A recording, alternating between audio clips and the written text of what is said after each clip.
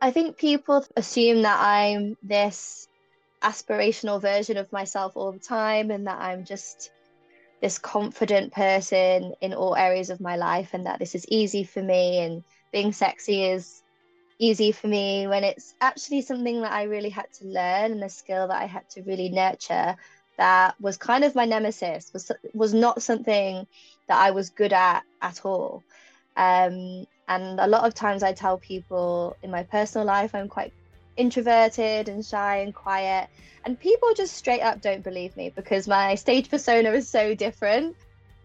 We are kicking off 2024 with the amazing Kitty Velour. This interview is something special. We talk about so many different things, and Kitty was so vulnerable and open with me. And that meant I was also the same way back to her. So I definitely opened up when I was talking to her. And we talk about sex work, we talk about stripping, we talk about her stage persona and what makes her her as a human. And I love this conversation. How was 2023? We're closing the year. So I'm from afar, like from what I was looking at, it looked like you've been doing a lot. Can you just tell me like some of your highlights, some of the challenges? 2023 has been such a wild ride of the year, really. Lots of highs and lows, very like a sort of roller coaster yo-yoing. But I performed with Snoop Dogg, which was amazing. That was one of like my highlights of the year. And I got married and I had this really extravagant, colorful, extra wedding. So that was sort of my main focus of the year was trying to organize that and just been doing some amazing travels as well, getting to headline in like Italy and Switzerland and getting to see different parts of the world and working with people internationally is just incredible. And I got my eagle this year, so that was very exciting for me. Oh wow. That's amazing. So many things. I saw your I think like a reel or like some photos of your wedding. It looked really cool. Your pink wedding dress. And congratulations on that. That's a massive thing to get married. Was that a long time in the making because of COVID? Well, we got engaged in 2020. I think it was September 2020. So we kind of waited a bit anyway before we started getting the details of the wedding in because I think there was a big backlog of weddings anyway. So we had a sort of nice leisurely 3 year engagement. And I think we needed that time to prepare for this wedding because it was like a wedding, but also this massive production of a cabaret show. So it was like two events in one. So it was a lot to organize. But yeah, it went amazing. I couldn't have wished for a better day. It was just so fabulous, so colorful. And I'm just really happy we did it in a way that was unapologetically us, with pole dancers and like half naked people and everyone wearing the most colorful, glittery, extravagant outfits. It was just so good. Yeah. No, it's amazing. You did it in your way, which is really cool. Um, like for me, I'm also married. Did it ever make like I always was a little bit like unsure whether to get married because it's very like conventional, and there's part of me that's like, oh, is it really like necessary? Did you have to go through those things, those kind of questions before you did it? Yeah, definitely. I think I wasn't really one of those people that grew up wanting to get married or like dreaming of having a wedding when they were younger. Like I didn't really care about that kind of stuff. But I think we wanted to get married as just a way to like celebrate like our love and our life and to have a reason to bring everybody together. It's not very often that my personal life, my family, kind of gets to integrate with all of my performer friends and my pole dancer friends. So it was just really nice to bring everyone together and to celebrate us. And yeah, I think I wanted to do it because of that. But definitely like on a also like on a feminist principle, like changing my name and stuff like that. That was a funny one Hmm. because like my husband really wanted me to change to his surname. Yeah. But I was like, why? Yeah. I mean, Here's how why I do want. I have to change my name? Yeah. What do you have to do?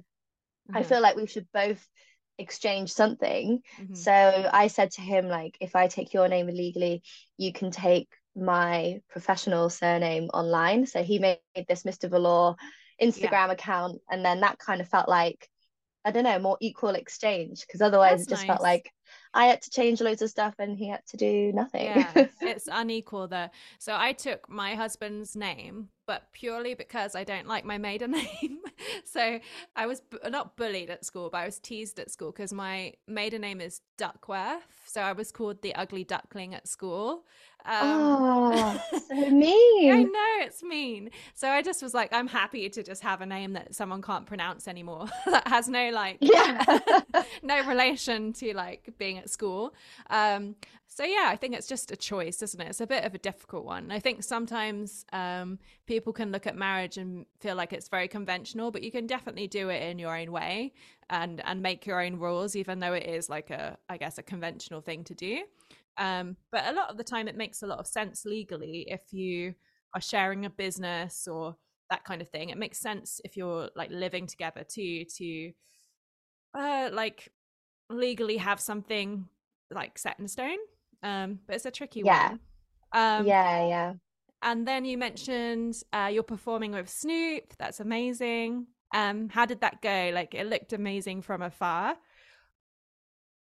It was amazing. It was such an amazing, incredible, special experience. It was very overwhelming because it was very short notice that we found out. And then even prior to that, it was quite stressful because we'd all auditioned and we were all waiting for this phone call and watching the tour progress from Australia to Europe and being like, any day now we could get the call, maybe it'll be today. And it was just like really stressful every day, this anticipation.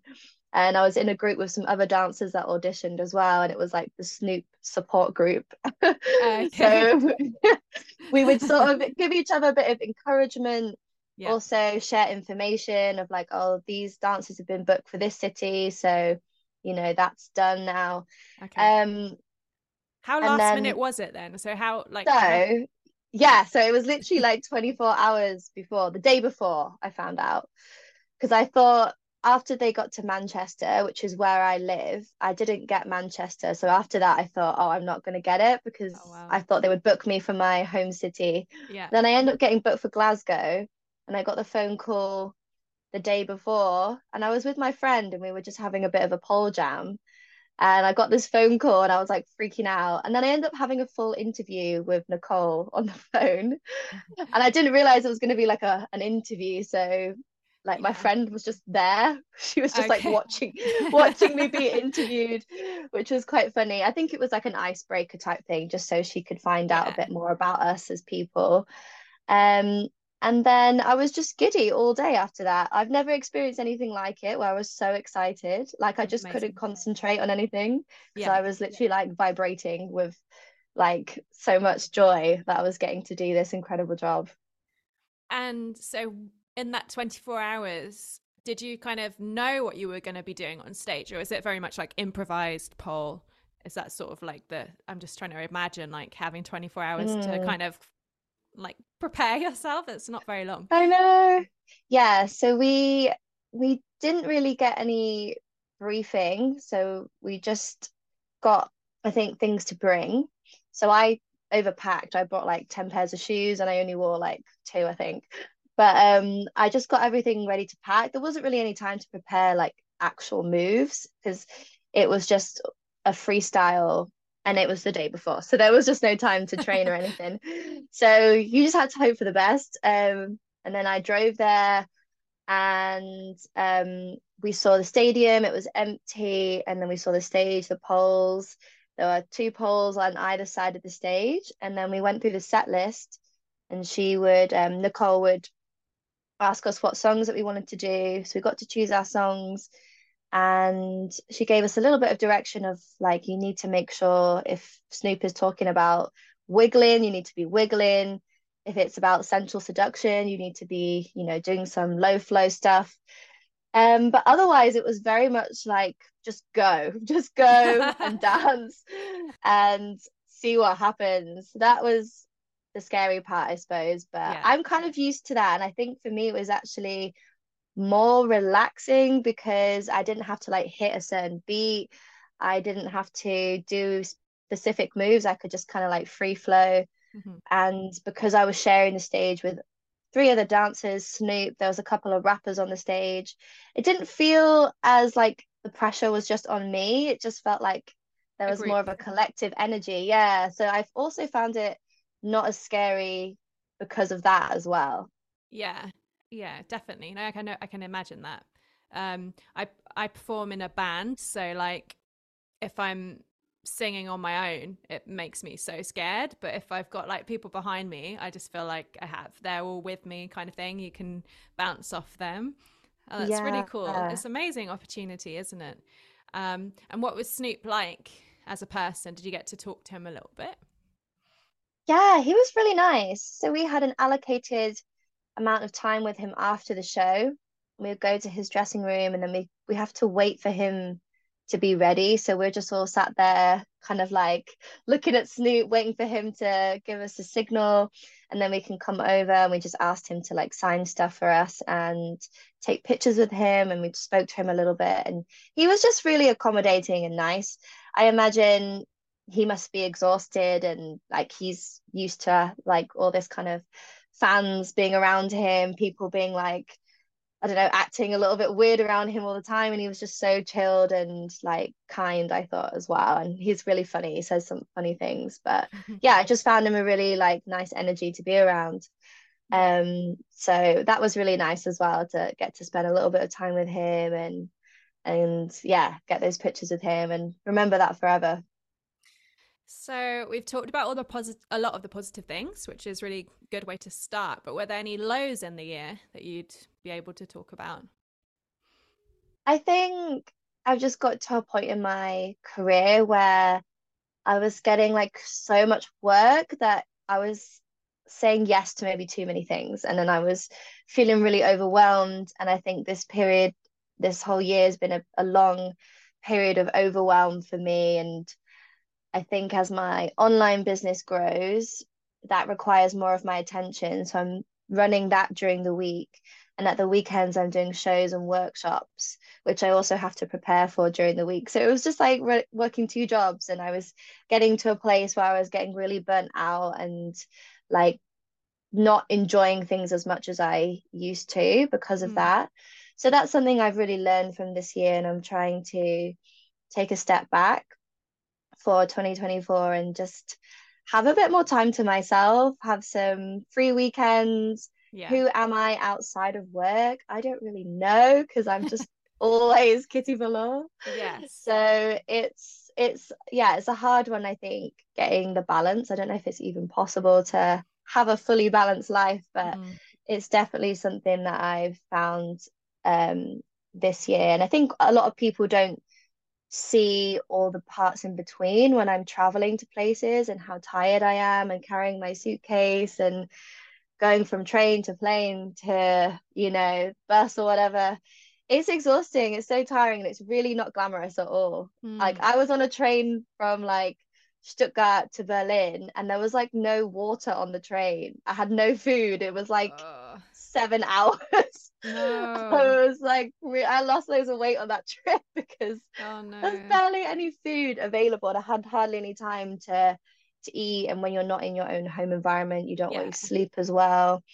So it's a lot. It's a lot. Yeah. That's definitely what people don't see. Yeah, the traveling is a lot. And then yeah, just looking after yourself is really hard. And then like you said, if you're away somewhere, like that makes it even harder because it's hard to like, I don't know. It's just harder to organize yourself, isn't it, if you're somewhere different. So what are you going to be doing differently in 2024? Just saying no to things more? Yeah, saying no to things more, which I think I have got better at, but I'm actually not going to be doing many workshops next year. I'm not really taking on any workshop bookings. Just because yeah, it's I think I've done that part of my life now. I've traveled all over the UK to the most random towns teaching people and I've really loved it. Like I've loved it, but I just think I've done that now Yeah. and I wanna embrace a little bit more stillness in my life and a bit more rest and um not be on this kind of hustle hamster wheel, which I don't think is really healthy for anybody. So yeah, I'm you know what? My dream is just to have a month of free weekends. Like Sounds that would good. be so luxurious for me, which is Yeah. really funny because at the beginning of my career, I wanted to be book traveler. That was my dream then. I wanted to be teaching and doing shows and making it a full-time job. And at that time, I felt a lot of freedom from traveling, like going to different places made me feel really free. I could go anywhere. People want to learn from me in different places. That's so cool. Whereas like things have shifted and changed a little bit now. So It's yeah, I'm ready different for the when next era. yeah, it's different when you're married though, isn't it? Because Yeah. you want to spend time with your husband and yeah, Yeah. enjoy that part of your life. And it's you could always go back to like more hustle if you want to. It's Exactly. not going to close any doors, I think. If anything, it's going to make it more special when you do teach on the weekends and stuff. Yeah, but it's fair enough that you want a break. You want to have some relaxing time. If Yeah, you're just have a little always bit on more the me go, time. yeah, if you're always on the go, it can feel like you're I don't know if you feel this, but sometimes you can feel a bit resentful that you're like instead of grateful, which is what you started out as, like if you're always moving, always busy, it can feel like hard to be grateful for things if you're not really like looking after yourself and having time to breathe. So that's Yeah. kind of I a think you summed that up really well. yeah, Definitely. it's a tricky thing. And I wanted to ask you, I guess this is kind of moving into the next question quite well because it's talking about what's going on stage and what the audience doesn't see. Because I saw your post about adaptability, about having to, when you're performing, you have to sort of go with the flow a little bit. So you can have like a set idea of what you're going to perform. But a lot of the time in venues, the ceiling can be not as high and you can have less space, and maybe you can be slippier with the pole, and it can be really important to just adapt what you're doing to fit with the audience. And I wanted to just talk to you a little bit about that because you wrote a whole post about it. So could you talk to me a little bit more about that? Yeah, I think it's really difficult for pole dancers because a lot of the time the apparatus you train on is quite different to the one that you will perform on. So you're having to be able to to adapt to both. So normally I would train on my home pole, which is fixed. Mm-hmm. It's a chrome for 45 mil, but then I might be performing on an X stage, which feels very different because it's Mm. not fixed at the top, it wobbles. Yep. It also might be a different metal material, it might be a different thickness. Some of them have legs that come out, some of them Oh yeah. don't. It might be in the corner of the stage and you have space for floor work. You might have no space for floor work, and then you have to really think about keeping or your choreo a lot smaller and more compact. And then also the audience size. If the audience small, it's more intimate. There's more, I guess, more opportunity for connections with people. If it's a really big audience, then your moves need to be big. Your energy needs to be big because you need to project it out to more people. Yep. Um, and yeah, you know how pole is. Some days it's cold and slippy. Some days uh it's hot and sweaty and slippy. yeah. And I think being able to do a full routine as well is a lot harder than when you're just doing a minute routine in a class. Being able to Yeah. do 4 minutes, 5 minutes dancing is a very different feeling, I think, than Yeah. when you're in your safety of your own environment, having to dance and keep that energy up for that long. That's also something to consider. There's just so many different things. There's so many Mm. factors that change how you dance when you're live than when you're just in the safety of your home or studio. Yeah, I find like when I'm performing, I do everything much faster. So Same. Oh my God, same. The adrenaline, it just makes you like whoosh, rush everything. yeah, it's really hard to like I do a lot of comp routines and stuff. So if I'm in my studio, I like it's all a bit slower, and then as soon as someone sits and watches me, even at the studio, I'm suddenly like woo, like way faster. So there's that, and then yeah, just like staying present when you're performing when all that is going on, I think is quite difficult, isn't it? Like it's easy to kind of like not black out, but like not be like Yeah, fully I know what you there. mean. It's a Yeah, weird one. you kind of phase out almost because there's so much going on. Um, and like dealing with the nerves and the anxiety is really hard as well. And I'm the same. I already move quite fast, but then when I have a lot of adrenaline, sometimes it can make me go extra fast. Or in your head, you feel like you went at a normal speed, and then you watch it back and you're like, oh no, that was very fast. So can be hard to like kind of like take a breath and be like, it's okay, we can slow down, we can be present. I find it hard sometimes as well.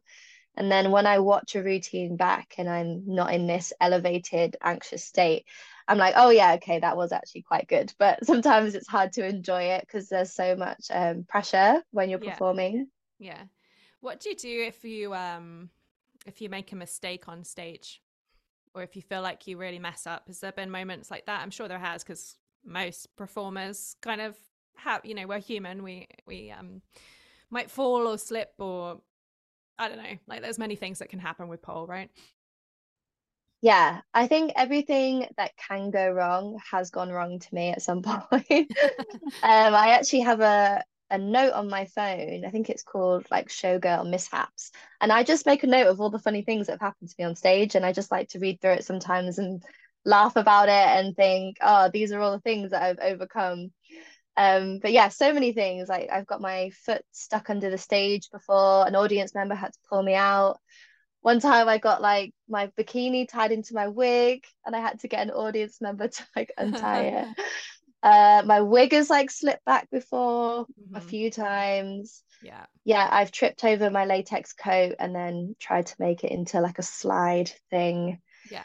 Oh my God, so many things. And I think you just have to carry on Hmm. and just like smile at the audience, kind of depending what has happened. If it's not noticeable, you just carry on. If it's very noticeable, I think just smiling at the audience and like sharing the acknowledgement of something went wrong, but I'm fine and I'm carrying on. Yes. That is the key thing that you have to really adapt to is like that is very likely to happen to you at some point. How do you recover from that? And even practicing, I think, when you're rehearsing and thinking, okay, what would I do if something went wrong? Like, Mm. do I have some backup moves that I can do, like some filler moves? Um, mindset work. How do I not beat myself up and just try to laugh it off and think, it's all right, it happens, and carry on and not take it to heart, which is hard. It's hard, yeah. That's what a lot of people struggle with, I think, is I like the way that you make light of it. I think that's really cool that you kind of laugh it off, because I feel like it's very easy to get serious and kind of like beat yourself up. And it's for me, I have to make a decision like, do I want to beat myself up right now? Is that going to help? No. So I'm not going to. I have to literally like do that, like sit with myself and be like, I am not going to beat myself up over that weird invert or that like strange whatever that happened that I'm sure people noticed, but I'm just not going to do it because it's just not helpful. But it's a very hard thing to do. But I really like that you make a list. That's really cool. Because it makes it Yeah. fun and like less serious and down on yourself. It makes it a bit more like, oh, this stuff happens, it's fine, I'm gonna like laugh it off. And the main thing is just continuing going, isn't it? I think as a performer, just to Yeah. try and get to the end of whatever you were about to do. I recently watched a pole competition in South America, and as the levels went up, the highest level polers seemed to take more risks, and a lot of the times it went wrong. So whatever move Oh they were my doing, gosh. there were a couple of like falls, like a tumble and actual fall down to the bottom of the pole. And then there were a few just like very difficult like jumps into an Aisha and this like really extreme I guess, acrobatic stuff that sometimes just went a little bit wrong, but most of them just kept going. So I was just like, oh wow, okay, that's like a lesson in just watching the pros just kind of keep moving, even though you can see as an audience member, oh, that didn't quite land, but they're attempting it and they're just kind of continuing, which I think is really really interesting lesson. Um, Yeah. so I think it's really cool that you're talking about those things on your social media too, the adaptability thing, and also sharing that things go wrong, because I think from an audience perspective or just someone that looks on your social media, maybe people wouldn't get that just from looking at it. But yeah, it's a common thing, and pole is really hard, so it's like very It's so dangerous. hard, yeah. And there is already such a big element of risk anyway. I think Yeah. for new performers or new pole dancers who maybe just want to do like a showcase routine, what they do wrong is they try and put everything that they know in the routine. And I think, yes, maybe you can invert, but can you invert after you've been dancing for 3 minutes? Can you invert under pressure? Can you invert with heels on? Like, I would just keep it so simple. Do things that are so easy to you. Hmm. It's better to do things that are simple, make them look beautiful, rather than trying to put loads of really difficult, hard tricks in there Hmm. that is gonna give you more anxiety Yeah. and yeah, put you at risk anyway. So I think simplifying things is just a really easy tip to make your life easier. Definitely, definitely.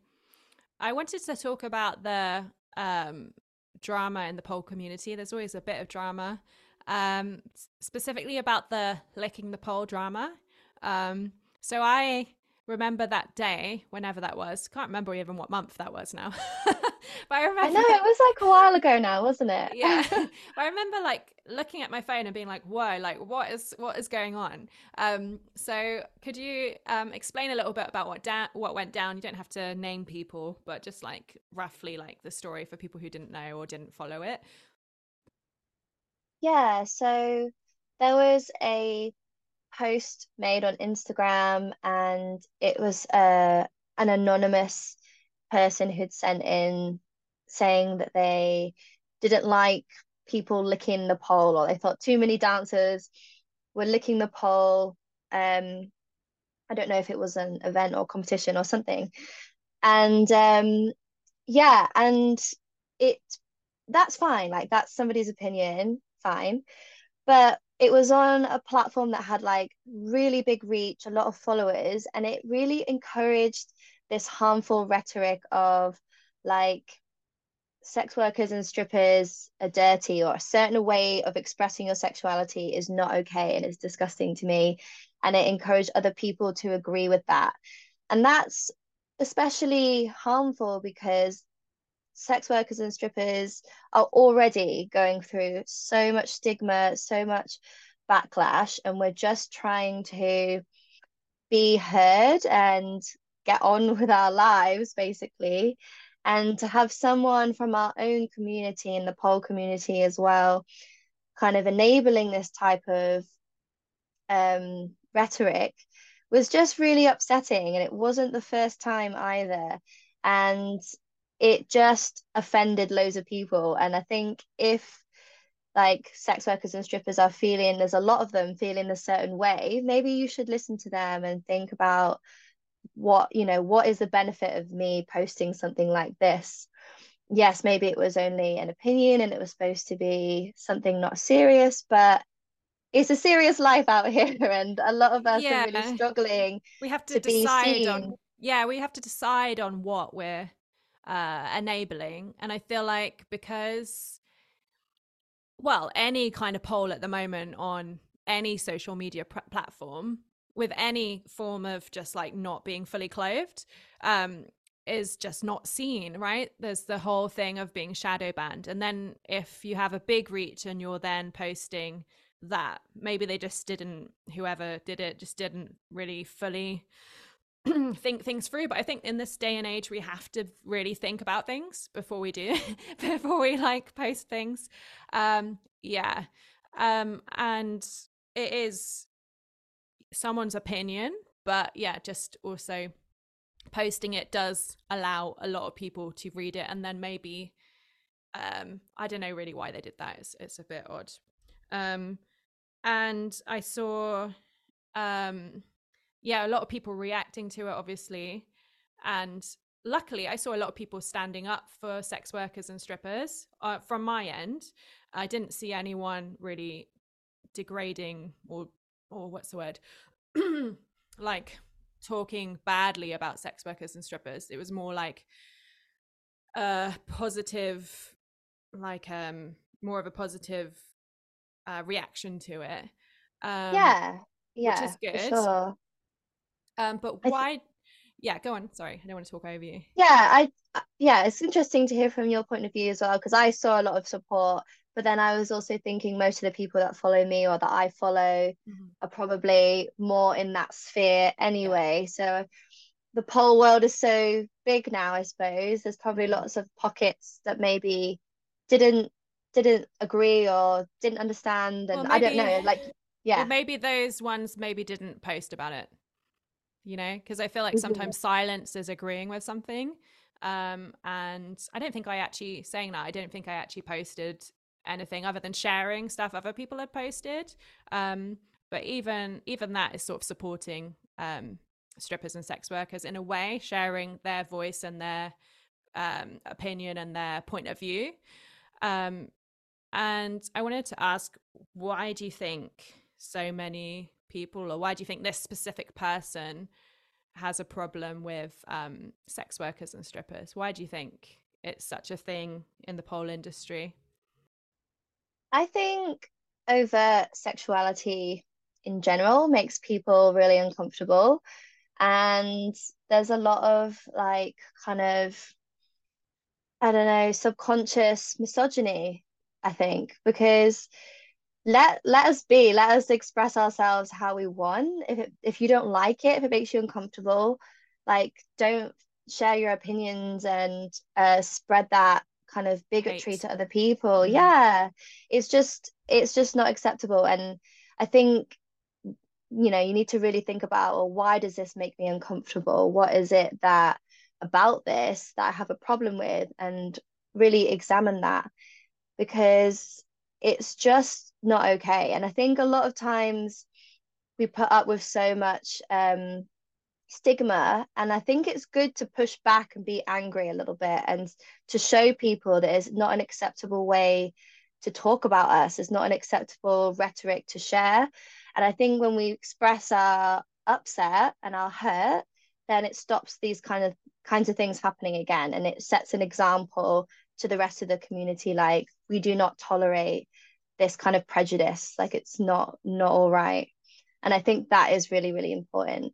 um, I think if you're not used to like overt sexuality, it's been quite shocking at the beginning, I suppose. For me, I'm so desensitized to it. So it's it's hard for me to understand like why people find it so difficult. But I think there's all these societal pressures from our family, from our peers, from the media, that the female body or expressions of sexuality should be shameful, should be hidden. It's not something you want to see. And if you are expressing it, you're putting yourself at risk of, like this, like backlash of being criticized, being judged. And I think there's a lot of fears around that. And it's very like nuanced and complicated because it's so ingrained into society that sex should be hidden and we shouldn't talk about it and we shouldn't dance in a certain way, we shouldn't dress in a certain way. So it's really relearning all of these old harmful narratives and reshaping them for the future. Mm. There's a narrative that sex work is harmful for feminism, um, which I'm not going to agree with.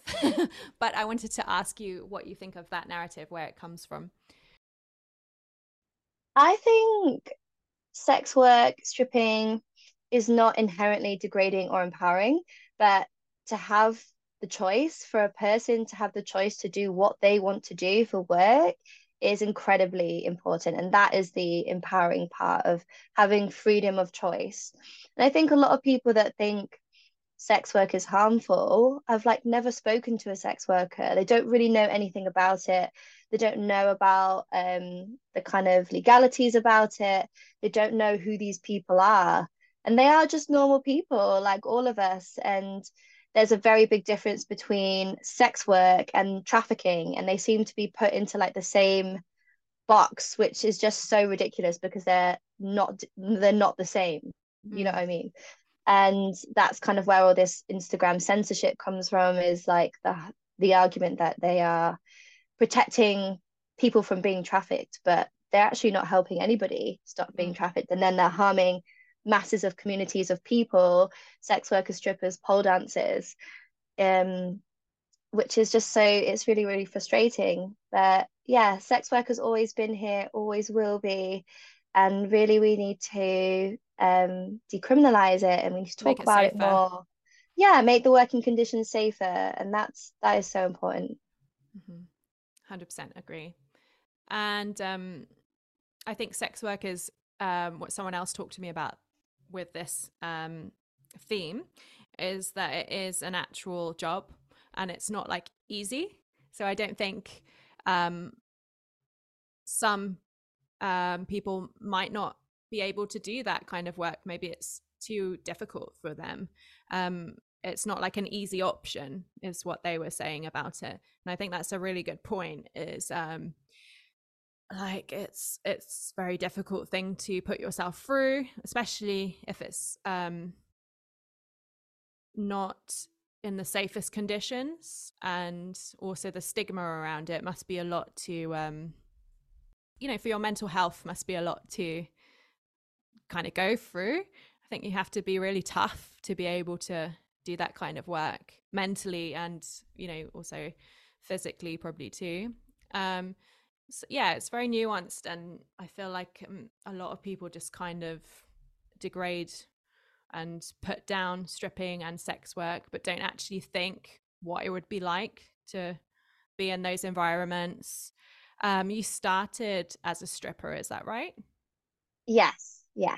So could you talk a little bit about that and what it's like in a strip club? Because maybe a lot of people don't really know. I think it's important to know what it's like from a stripper's perspective. Yeah, I think also following on from what you were saying, it's annoying that they're putting this all on the sex workers and strippers as like those are the people that are degrading. But what about the customers and the clients that are also Yes. consuming that work? Yeah, Like, yeah, yeah. why are they not getting penalized? So I just wanted to say that. Um, yeah, so for me, actually, many reasons I left stripping, but one of the reasons I left stripping was because the working conditions are quite bad. I didn't feel I was protected in terms of like the finances and like job security. There's a lot of times where management can kind of do what they want. They can fine you for anything, they can fire you willy-nilly. And it didn't feel very safe in that respect. It didn't feel very Secure. stable. Yeah, Mm. secure. Yeah, exactly. Um, stripping, I think, is also very, it varies so much. So my experience in the strip club could be so different to somebody else's.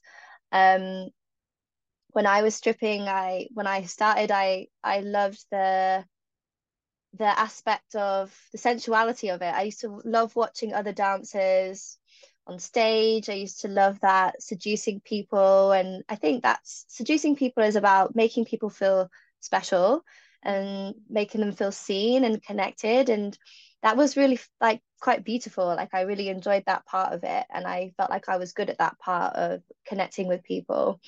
It could also be really hard in terms of long hours, like unsociable hours, working at night, dealing with drunk people. Ugh.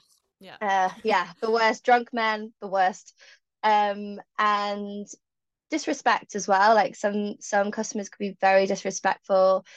They would just be like on a power trip and want to make you feel bad or compare you to somebody else. And so that could be really hard as well. And the continuous boundary pushing, which comes with a lot of sex work. I think that's the most important thing that anyone should know about before going into sex work is know your boundaries, check in with your boundaries all the time Mm. because they will always be pushed. Like Yeah. as a stripper, I was always asked for more extras or full service, and I'd constantly have to be like, no, that's not something that I offer, and you have to be pushing back all the time, and that in itself is quite That's difficult. exhausting as well. Yeah. Yeah, it's really difficult. I think um boundaries in life are hard. Like I can't even yeah, they imagine are. when it comes to Yeah. sex work, that's a whole other thing. Like that must be even harder, especially, with people throwing money at you, or I don't know, and men as well. It's quite hard to be strong with men, isn't it? If you're a female, I find it hard anyway. So Mm, not talking for everyone, yeah. but yeah. So I think all of that definitely is something that people should think about when they're talking in a derogatory way about sex work, because if you haven't done it and I hate that. That's one thing that really really annoys me, is when people haven't experienced something and then they just like shit all over it. Yeah, they It's have all like these opinions about it, and they've never never yeah, they never spoke. Yeah, exactly. never experienced it. I hate that so much. It's really like, I try not to be like that, but it's something that really really bothers me. um and the other thing that bothers me a lot is like trying to make pole disassociated with its roots. So I try on this podcast also to like actually talk about the roots of pole, like where it comes from strippers, and I really hate the trying to split it or get it away from that.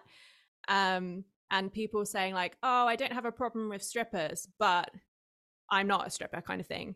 Um, Yeah. I think there's a better way to be as a pole dancer. You could say, I don't know what the wording would be, but um, pole comes from stripping. I wouldn't be doing these moves if it wasn't for my stripper counterparts, like the people who came before me. Maybe something like that. I'm not sure, but we have to be a bit Yeah. careful with how we like talk about that topic, especially because there's a lot of people who don't do pole and then they're like, oh, are you a stripper? And then it goes all messy. I think it's really important Hmm. to be able to give credit to strippers and sex workers, and not try and like make it a separate thing. Would you agree with that?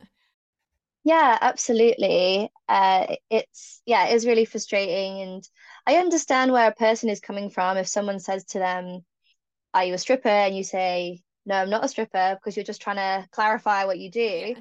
But I think it's also important to give a bit more information than that and explain, like, oh, yeah, but pole dancing comes from strippers, and like, I'm really inspired by strippers. A lot of these the moves were created by strippers. Or stripping is a really hard job. I respect it. I wouldn't be able to do it. Um, it's the thing of that's confusing, I think, is that stripping and pole dancing are seen as these like synonymous things when then they're not. So strippers pole dance, but not all strippers pole dance. Pole dancing is like a small aspect of stripping for some clubs in some parts of the world more than others. I do get how it can be confusing when we're like strip like pole dancing is from strippers, and then a bunch of pole dancers might go to a strip club and they expect to see loads of pole dancing, and they're like, I don't understand.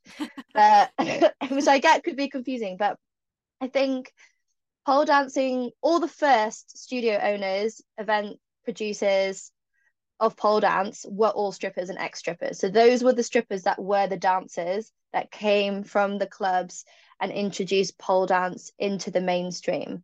But not all strippers care about pole dancing or do pole dancing. Pole hasn't always been a part of stripping. So I get like The there's a little bit difference. more nuance to it. And like Mm-hmm. when you think about America and people think about that sort of American idea of like the make it rain, there's all this money, there's like dancers twerking all over the ceiling and doing all these really amazing pole shows. But that's a very much American stage culture that we don't have in the UK or Europe, really. Mm-hmm. So it's more private dance based, lap dance based. All the poles seem to be disappearing from the clubs here because it's not a key part of the strip culture anymore. Okay, But it interesting. was, yeah, it has been. Very Yeah. interesting.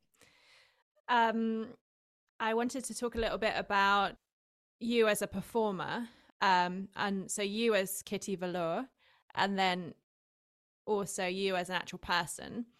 Um, so, what do you think people misunderstand about you when they're looking at your Instagram or when they see you perform? What do you think people miss?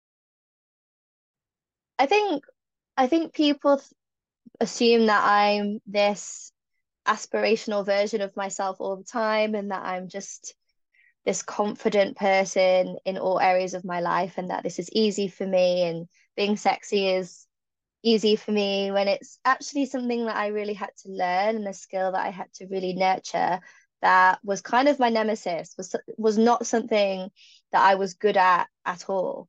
And a lot of times I tell people in my personal life I'm quite introverted and shy and quiet, and people just straight up don't believe me because my stage persona is so different. And they're like, no, no, no, that can't be true. Like, but it is. That's I think that's the kind of jarring thing that people, when they meet me, I'm quite different to how I project myself on stage, which I think is kind of fun. Like, I like to be these two different people. Yeah, I understand that. I get that. I I think that's I don't know if that's normal as a performer, but I feel like that's kind of a thing that I see a lot. There's like you save all your energy for the stage and then maybe it's like you're tired, you know, and you want to just Yeah. be like, "Oh, I'm in a comfy jumper and I'm just going to watch a film." You know, like it's because you're a person, it's you're a human being. You're not a cartoon character, right? So you're going to have like a moment where you're maybe this confident being and then a moment when you're more introverted and shy, you know, you don't have to be always extroverted. And do you feel like a pressure to be extroverted when you meet people, or are you just like, I'm just going to be me? I think sometimes I do think, oh, am I going to be a disappointment in real life? Because I'm really quite different Yeah. from my stage persona. And I've had to, yeah, really work on that. Just being at peace with this is who I am. And definitely, I still try to improve my confidence in speaking up. But I think, like what you said, I think it is quite normal to have both because sometimes you see actors in interviews and they're like really softly spoken and Mm-hmm. quiet, like the whole demeanor is different to the characters that they play. So I think it is this thing of, you have your certain artistic language where you get to pull out this really big brazen version of yourself, but then it kind of goes back in when you're not in your realm of artistry. Mm-hmm. I love also that you said that sexiness can be learned because I feel like the most unsexy person ever. Especially like I'm not like I know I'm not unsexy. Like when you look at photos of me, I'm like, oh, okay, they look nice and stuff. And like when I do flexy stuff, I'm like, oh yeah, that looks quite sexy and stuff.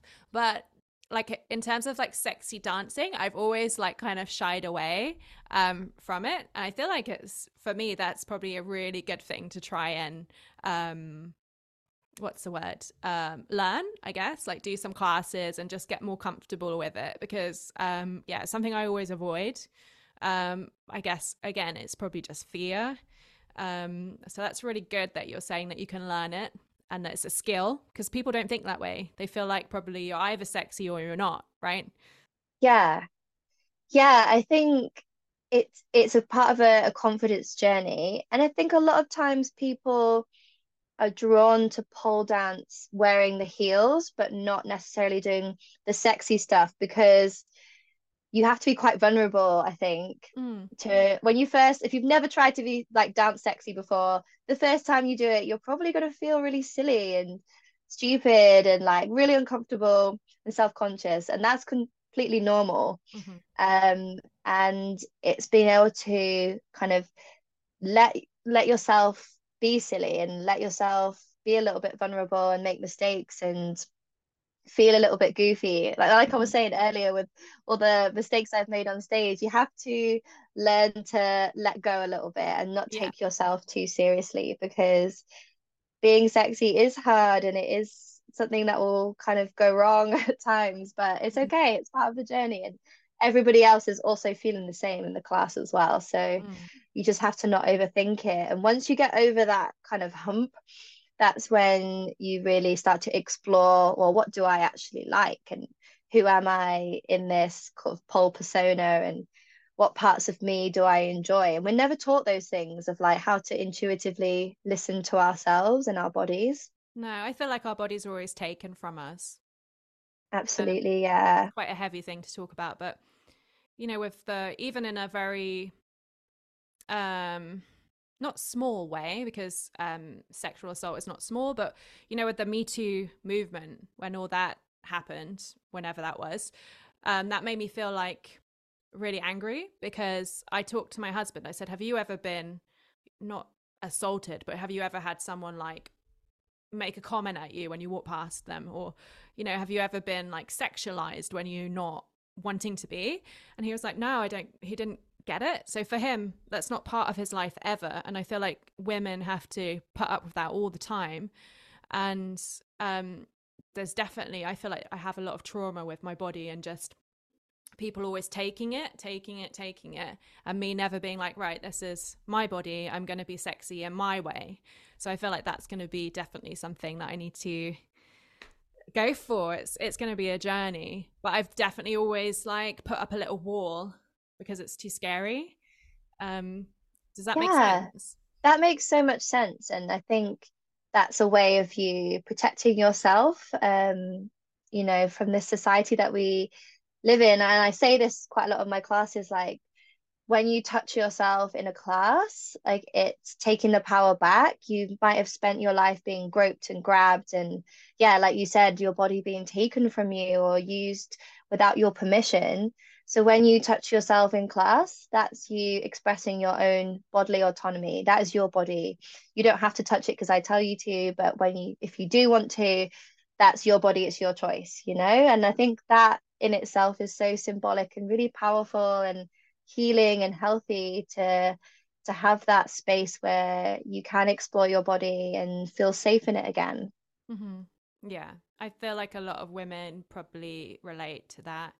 um And you talk a little bit about your early years before pole and your struggles. I remember I can't remember if you talked about this on the podcast that I listened to, but you definitely talk about trauma versus taking back the power in terms of dance helping you with that. Could you talk a little bit more about that? You can go as deep as you want to go, because I know that it's fairly like heavy stuff. Yeah, it feels such a long time ago that I sometimes forget like how far I've come with it. And when I had a really difficult time in my teenage years. So when I was growing up, I was painfully shy. Like I really got very embarrassed easily. I hated being the center of attention in class, and felt very self-conscious about my body as well. Like I used to always wear long joggers in sports in PE. Even when I was playing netball and I was getting so hot, like I just wouldn't take them off because I just didn't like the way that my legs looked. And it's so funny now thinking about that and like how naked I am now on stage. And it's such a big transformation that pole gave me. Like I really struggled with my own self-worth and with eating disorders and experienced sexual assault all at this time. So when I look back, no wonder I was struggling and finding it so difficult because there was no guidance on like how do you cope with all of these things. And pole really gave that to me. It gave me a way of learning to appreciate my body and explore my body for myself and embrace my sensuality and see it as this gift, this superpower. And I remember one of my first teachers praising me for being sexy and encouraging me to keep doing that. And I always remember that because no one else had ever given me permission. And she kind of just said, like, yeah, just be yourself. That's kind of what it was. And I really appreciate that. And I think I try to do that for my students as well, just to give them that encouragement of like, you can express yourself safely here. Just be yourself, do you? And I think for a lot of people with pole, has been very transformative. And then that's my favorite part about it is that confidence building and body acceptance. Like I love that. Yeah, I feel like that's a really amazing part of pole as well. However, with me, I still have body issues, and I have days where, because we are not wearing many clothes as pole dancers, I sometimes will watch a video back and be like, oh, like that, like my tummy in that video, or like, little body issues. And it's usually, actually, I've realized it's usually when I'm just having a bad day in general that I have like a bit of a negative critical voice that starts to just like go louder. Um, so I feel like that's quite hard as a pole dancer, because I think if we were doing, hip hop or something where you're more covered, with a mirror in front of you, we wouldn't necessarily have to deal with that. So I think as a pole Hmm. dancer, we have to be quite strong and deal with our body issues, or maybe just be aware that they can come up and just sort of accept that it's part of pole dancing sometimes, especially with like Instagram and always seeing like the thin white person doing a really flexy trick. I don't know if you see it in the same way, because obviously you're, like much higher up in your pole career. I don't know if you've ever experienced that as a offset of what you were talking about. Yeah, I think that's really normal. It's not like now I don't still have days where I don't feel that comfortable in my body is. I'm not immune to all of the societal messages that we get sent out. I still feel like that sometimes. Some days you just feel really bloated or you just don't feel good about yourself. For me, a lot of the time it's to do with my skin as well. And I know a lot of people feel insecure about their skin because of eczema or acne or whatever. So I think that's okay. And I still hear all the voices, like the voices are there, but I'm a lot better at just like letting them speak and then just being like, okay, thanks for sharing. Bye. And like pushing them to the side. And I try to set a really good example. So I never talk negatively about my body like in front of, well, pretty much anyone, maybe only my husband if I tell him if I'm Yeah. having a bad day. But I don't speak about it in front of my friends or my students because like I Yeah. just don't want to encourage that kind of talking. Although it's not wrong to be like, oh, if you're feeling bad about yourself, you could obviously tell your friend and express that. But you don't want to make it something that's a part of the way you talk about yourself all the time. Yeah. So I think that's important. And yeah, so especially when I first started pole, there was hardly any plus size or bigger bodies. It was all very much like petite, thin, white people. Hmm. And I found that really difficult because I used to be like, I am still like curvy, but I used to be like a bit bigger than I am now. Hmm. And no matter how much weight I lose, like I always have like my hips and my bum. So that's just the part of my body. And I really struggled because I felt like it took me longer to learn moves where I had to lift my bum over my head. And there are also not other anyone around who is teaching people to embrace their curves and their jiggly bits. Hmm. And that's why I really enjoyed watching the American pole dancers, like Black American pole dancers, and seeing them twerking and like embracing and celebrating their bodies. And I felt like my bodies looked, more similar to them than to anybody else. Yeah. And so I kind of use that as inspiration to think, okay, well, maybe I can just embrace what I've got Yeah. and try to find the pros in it. And there's pros and cons to all bodies, and I think that's why it's so important to have good visibility of a variety of different shapes and sizes, because otherwise you do feel like you need to look like a certain way, and that's just not useful for anybody because we are the way that we are. Yeah. Yeah, I've struggled with eating disorders as well, and I feel like it's a common, I don't want to say common thing with dance or sport, but it is something that crops up a lot, because there is this visual of how people who compete or perform look. And yeah, it's important just to, I usually just sort of try not to look at Instagram too much too, because I do see a lot of very thin, very white, very bendy people who basically ballet dancers on the pole or gymnasts on the pole. So I have to be like, reality check, this is not everyone, it's just what you're seeing, probably because I like those posts or because I I don't know, maybe the algorithm is going that way because they see what I'm looking at or whatever. I'm not really sure how it works, but yeah, just being like, reality check, this is not what everyone is like doing pole. What would you tell someone who wants to be like a pro pole performer or make money from just doing pole? What would be your advice to them? Because obviously that's a quite scary initial leap or choice to make. Yeah, I always want to encourage people to like follow their passions and their dreams. And I think not putting all your eggs in one basket. I was gonna say one box, one basket. Um, it just having like multiple sources of income is a really good idea, I think. Yeah.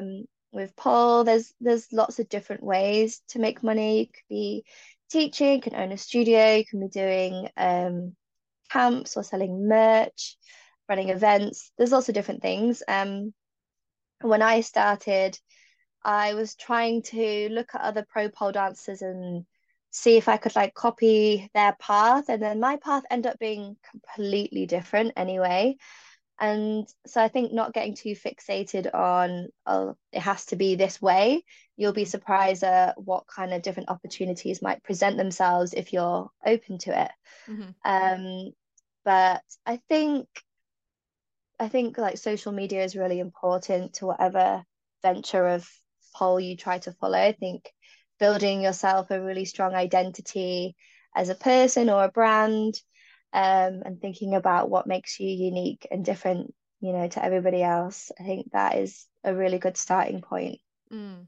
Yeah, because you're definitely one of the first pole performers that I saw, I think. I think being colorful and like very creative, unicorn, rainbow vibes. Um, Yeah. and then I wanted to ask you, because you are such a creative performer, where do you get your ideas from? Do you have like a way of like, when you have an idea, do you write it down or something? I am just a big daydreamer, so I'm always thinking about different ideas. I have too many ideas for costumes than I could ever afford. But yeah, I think a lot of the time it does it not always, but like a lot of the time it would just start with like the I sort of see the color or the costume, and then I think about that first, and I can be inspired by like I'm quite inspired by drag and other cabaret shows that I go to.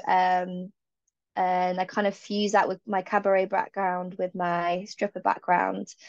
Um, and I love making Pinterest boards for outfit ideas. I also love like movies and literature as well. So sometimes I'm inspired by a lot of like fairy tales and love all those kind of mythical creatures like the unicorn and the mermaid and stuff like that. And I love embodying these characters and bringing them to pole. So it's kind of how I play with ideas. Yeah, it's really cool. What's going to be next for you in 2024 in terms of like performance? Do you have any like creative ideas that you're willing to share? I really want to make my wedding dress into like a princess act. So I'd love to wear it again. Yeah, So I'm trying to figure out how I'm going to do that, which I think will be really, really fun. And that's then cool. yeah, it will be cool to dance in it all again. It's hard with costumes. I always get really difficult costumes that are really hard to dance in. Yeah. And then I have to really choreograph around the costume because there's always limitations with costumes about certain things that you can do. And Mm. that's why my routines are so long because the first bit is just me in the costume. And then once I actually take it off, I can actually dance. Yeah, makes sense. Yeah, so I guess Yeah, they kind yeah. of get in the way, right? If you're performing in, Yeah, yeah. yeah. It depends. I have one like unicorn thing with like cone boobs, but I can't lie on my front when I'm wearing it. Or like with my chaps, I obviously can't like climb or anything. And when I move, they will undo a little bit. So I have to be really strategic about how I wear them and when I take them off. Makes sense. Yeah, yeah. And what about any other things you're looking forward to in 2024? Are there any aspects of your mindset you're still working on? Any things that, like, in terms of like your personal life, you are willing to share that you're going to be working on in 2024? Yeah, I'm just trying to go into 2024 and embrace stillness a little bit. And I think at other times I've tried to slow down and I've had these gaps in my schedule and I've got a bit restless and thought I need to fill it with something. Like Yes. that's very easy to do, isn't it? And so I'm trying to really embrace stillness and rest and relaxation, mainly for my own mental health, to just regulate my nervous system. So I feel like my nervous system has been very dysregulated and that's caused a lot of anxiety and overwhelm. So just trying to find that balance next year of being okay with nothing. And I think sometimes that's when you have really great ideas and you're able to really be more creative once you let your cup be filled by, Mm. rest, which is also a form of productivity. I think rest is also productive. Yes, I think Yeah.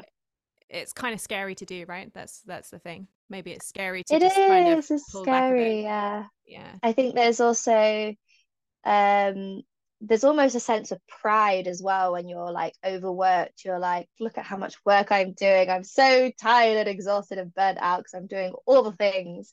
And trying to like let go of that like Yeah. ridiculous badge of honor that actually doesn't really serve anybody.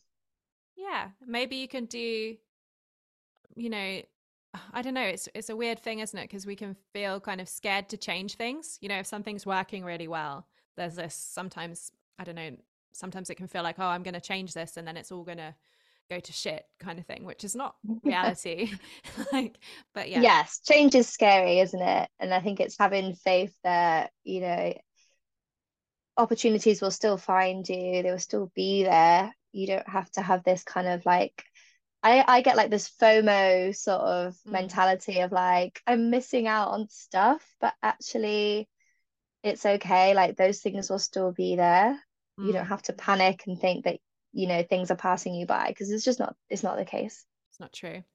Yeah, no, I completely relate to that. What would you say to someone who is scared to um like kind of dance sexy? What would be your like advice to them? I think just take it really slow. Like, don't be too hard on yourself. Be compassionate to yourself, if anything.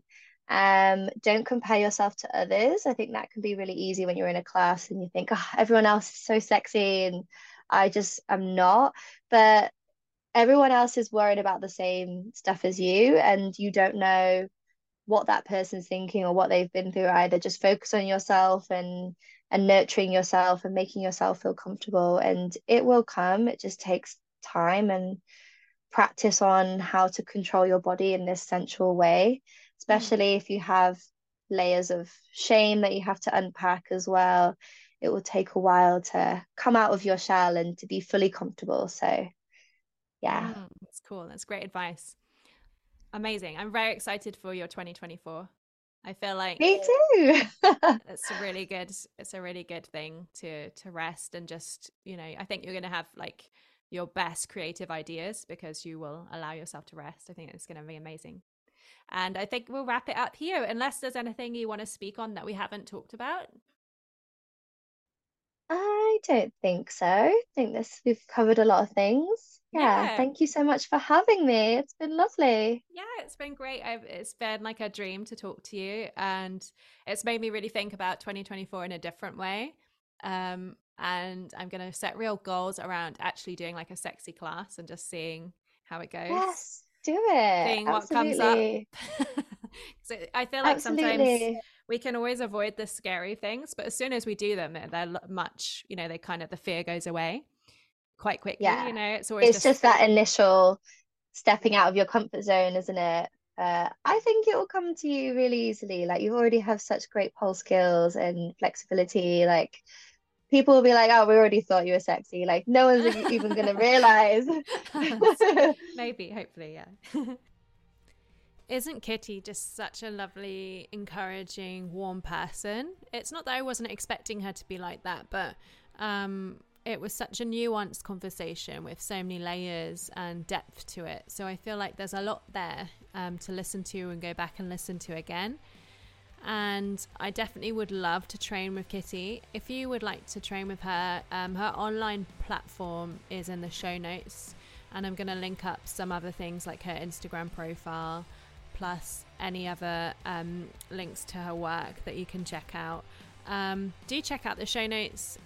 Let us know what you think. Rate us, comment, share the podcast. So I really do feel like these sort of interviews that show the real person behind the performer are really great for everyone in the pole industry.